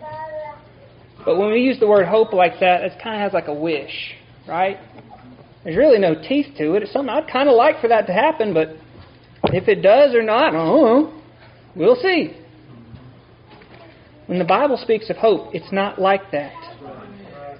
Okay, in 1 Timothy 1:1, Apostle Paul opens up that letter, saying, Paul, an apostle of Jesus Christ, by the commandment of God, our Savior, and our Lord Jesus Christ, which is our hope. You have a hope. You have someone in whom your hope resides. And that hope is not, man, I wish something. No. This hope is an earnest expectation. I'm just waiting for it to be fulfilled. Hey, little kids, if I take this and I drop it, what do you think is going to happen? It's going to break. It may break. It's at least going to spill, right? It's going to fall. I have a hope, an earnest expectation that if I let go of that glass, it's going to fall down to the floor, right? Is there any doubt that it's going to levitate there and just hang out? None, right? You know what's going to happen. Now, if I hold it here, man, I could do that. Y'all want to stay awake? If I preach the rest of the sermon, you just wonder if he's going to drop that glass. Eventually, his arms are going to get tired at some point, right? It's just a matter of when, right? If I let go, it falls. Well, that's the idea in our hope. There are hopes mentioned in the Bible. They're all centered in our hope, which is Jesus Christ. His completed work of redemption because of what He did, because of how perfect He was, and how His work had no mistakes, and how He's going to get everything that He bought and paid for is going to be with Him. You have some hopes, some things that you are looking for. You are earnestly expecting. You are desiring and just waiting for. What are some of those things? How about, we heard it this morning. It was really fun, y'all. Being a preacher, driving down the road, or she's driving, I'm thinking, these are some verses I'd like to talk about. I don't have 2 hours to talk about them. Man, I'm writing them down and hearing those other preachers calling them out. And she's like, yes, all right. One of them was over in Hebrews chapter 11. Abraham, he was looking for a better country, right? A better city. He'd been promised a promised land. Did he ever own any of that? No, right? He was a pilgrim there. He was a sojourner. That means you're allowed to be here, but you're not the owner, right? He was given, and you and I will be given. What we will receive is an inheritance, a better land. That's our hope. That's what we're waiting for. Is there any doubt in it? No, because our hope is Jesus Christ. Jesus Christ, our hope, His work. So we can hope in a hope of a better country. That's a hope you have. Y'all ever said, well, I'm just feeling hopeless? We probably have. That's something we need to recalibrate. Okay, what you're really saying is I'm kind of down in the dumps. I'm discouraged. Things aren't going the way that I'd like it to, and so I don't feel great. And I'll say something foolish, like, I'm hopeless. You're not hopeless. That would be without hope. The truth of what Jesus Christ has done and who He is and what He's secured does not change based on your emotional state. All right? If you need to encourage yourself in the Lord, you're going back to learn about who He is and what He said that He's done and what He said He will do for you. Is He trustworthy? Yes. You better believe it. Right? And so if He's given you these precious promises, you can rely on it. You can hold on to Him. You can hope in Him. So you have a hope in Jesus Christ. They've got a hope of a better country. I was preaching through Galatians at home, and this one just really struck me in Galatians 5:5 is that we, through the Spirit, wait for the hope of righteousness by faith. You feel particularly righteous all the time? No, if you're honest with yourself, if you've been born again, you know you're not righteous. Before you are, when you're dead in trespasses and sins, you can find other folks to look at and say, well, I'm not like so-and-so, so I must be okay. But that's one of the gifts of being born again. You get to see how rotten you are. And that makes the work of Jesus Christ so much greater. Right? He gets all the credit for loving you when you were unlovable. But we have a hope, an earnest expectation, that which we're looking forward to, a hope of righteousness. Now, God already sees us through the righteousness of Jesus Christ. And that's beautiful. That's wonderful. But we'll get to enjoy that fully one day, that hope of righteousness. When you're in glory, in that better country, you'll be righteous. Lock, stock, and barrel. There won't be the ifs, ands, or buts, or the sorry elbows, or all the things that hold us down here where we can't even really praise as we want to. Can't really focus as you want to. When you're reading your Bible, your head starts bobbing, right? This is the best ever written. The most sure thing that you could ever read. And yet we can't pay attention for 10 minutes. Right? Go read your Bibles. Pay attention. It's good. All right? But you have a hope of righteousness. Over in Titus 2:12 it says, we have a hope of our Lord's return. The world will laugh at you, right? Y'all are a bunch of fools. Well, yeah. The gospel to the carnal mind is foolishness. But our Lord, who's never told a lie, promised us that He's coming back. Are you hopeless today?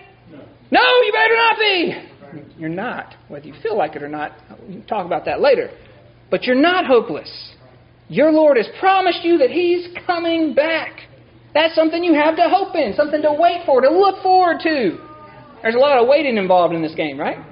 Yeah, and waiting with patience. But you know what? Because you have that hope, you can cheerfully wait. All right? Y'all ever seen kind of a really intense movie? And the first time you walk through, you're like, I don't know if my character I like is going to live or die or what's going to happen. Is the bomb going to go off? Watch that movie the second time. Are you near as stressed? No, why?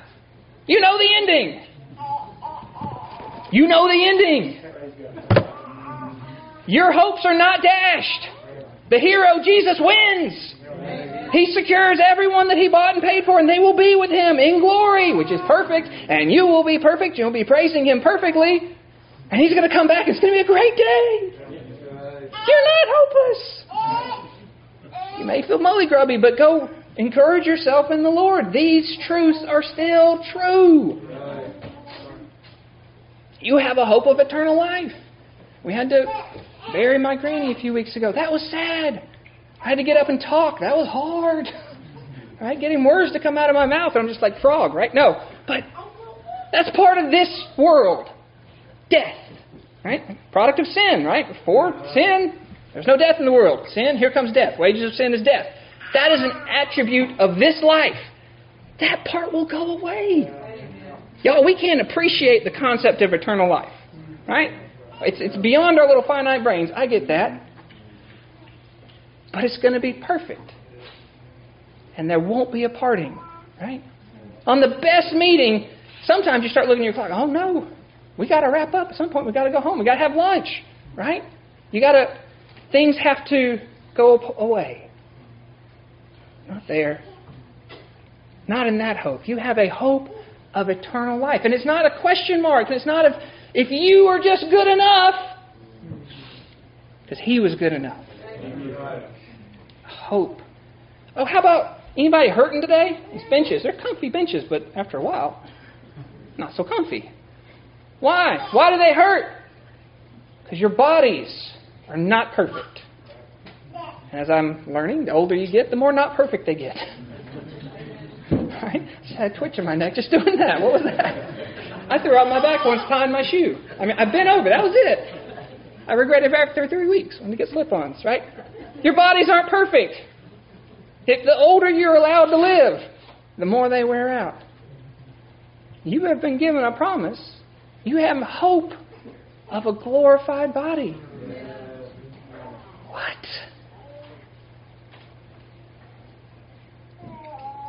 These are things that you have to hope in, and not just wishing, oh, I wish I'd win the lottery. I really don't even wish that anymore. I'd cause so many more problems. These are things that you have that have been purchased for you and prepared for you and reserved for you. You individually.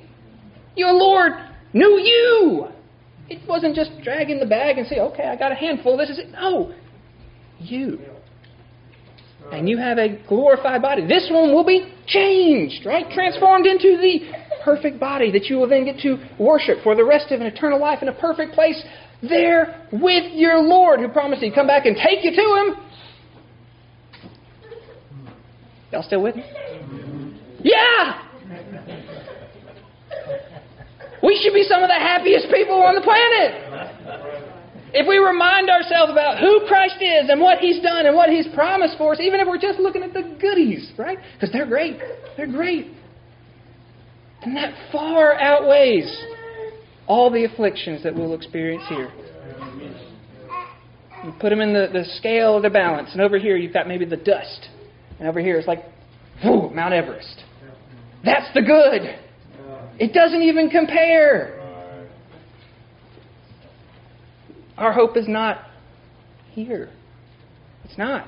If you start putting your hope and your expectation in things here, you will be disappointed. They will pass away. They will fail. People will fail. Jobs will fail. Houses will burn. Whatever it is you put your hope in, if it's here, you will be disappointed. So recalibrate what it is you put your hope in. Put your hope in the Lord. And earnestly, eagerly anticipate the fulfillment of all these things that He's promised. Okay? And a lot of that involves patiently waiting. Y'all real good at that? Me neither. Right? Romans 5 talks about tribulation worketh patience. As a young parent, you discover that to be true. But it goes on there, doesn't it? Let me go flip so I get the exact right words. Tribulation worketh patience. And I believe it's patience experience. Patience experience. The Lord will try us. He will test us. He will grow us. And He'll use trials to do that. And as you're going through those, you learn to bear more patiently. And what are you doing while you're patiently waiting? To be cheerfully waiting, it's not saying, wow, this is so much fun, I'm getting my teeth kicked in. No, it still hurts. But you can have your mind recalibrated on what's true, what's permanent, what's everlasting, not the temporary stuff that I'm going through. Right? Of refocusing. And when you live through that experience, because eventually it'll end. You'll go to another one. But eventually that one will end. And then you've got some experience. I have lived through another trial where the Lord has blessed me to grow in patience. And I've now got it. I've experienced the Lord carrying me through. I can encourage somebody else. You can see that first time young parent, they're trying out. Ooh, it's going to be okay. The Lord's still in charge. You're not in charge. If you ever think you're in charge, try and have a kid, right? Got to really try and grow into that role. But tribulation worketh experience. And what is experience? Experience worketh hope. The more things that the Lord has carried you through, the more and more your hope and your expectation, your earnest zeal for that which is to come can grow. And hope maketh not ashamed. When one is ashamed in the Bible, it means something that you thought was going to happen didn't. And now you're embarrassed. You ever recommend somebody for a job and then they show up and then they really make you look bad because they did a terrible job? Right? That's looking shamed, right? I went on a limb to say something, this would be a good thing, and it turned out to be not, right? When you're talking about the promises of God's Word and what Jesus has done and what He secured, you will never be ashamed. Right? One, you're not banking on your own credibility. You're just saying, this is what God said. Is He trustworthy? Yes! He is! And so through your life, you get to grow and grow and see through experience after experience of how He is trustworthy, how He's brought you through it, and how He continues to use it. Even though the things, they can be hard. All right? So I'm not up here saying sunshine and roses, you're going to have mountaintop experience for the rest of your life. If I did, I'd be lying. It's not my experience. It's not your experience, and Scripture doesn't say that. If you're going to live godly, you shall suffer tribulation and persecution. The world's going to hate you. Jesus promised that. Right? If it hates your master, are you any better as his servant? If you're acting like him and you're doing like him, and you should probably be getting the same treatment from the world, right? But what did He say? He said, don't be discouraged. Paraphrasing here. I've overcome the world. You've overcome the world? He has. Rest in that. Hope in that. We've got a great boss. Right? One that's wonderful to work for. One that loves us and one whose love will never go away. He is our hope. He is our earnest expectation embodied. And because of His work, there's so many of these other wonderful benefits that He has accorded us of His own pleasure. This is the beauty of God's plan of salvation. All that He did, it's for His own glory. None of us could ask for it. I mean, above all that you could ask or think. If you were trying to think of the best thing I could get, is this what you come up with? No, this is way beyond. And we can't even really understand it yet. It's like trying to quantify the Lord's love. How far can you measure that way? And how far that way? And how far that way? And that way? And then add in time as a different dimension. It's just, whoa! It's bigger than you and I can handle. Hope. I want you to think about that word this week. Do I have hope? Yes. What is my hope in? And if I'm disappointed in what I'm hoping in, go recalibrate to that which is real, that which is lasting, and that which never fails.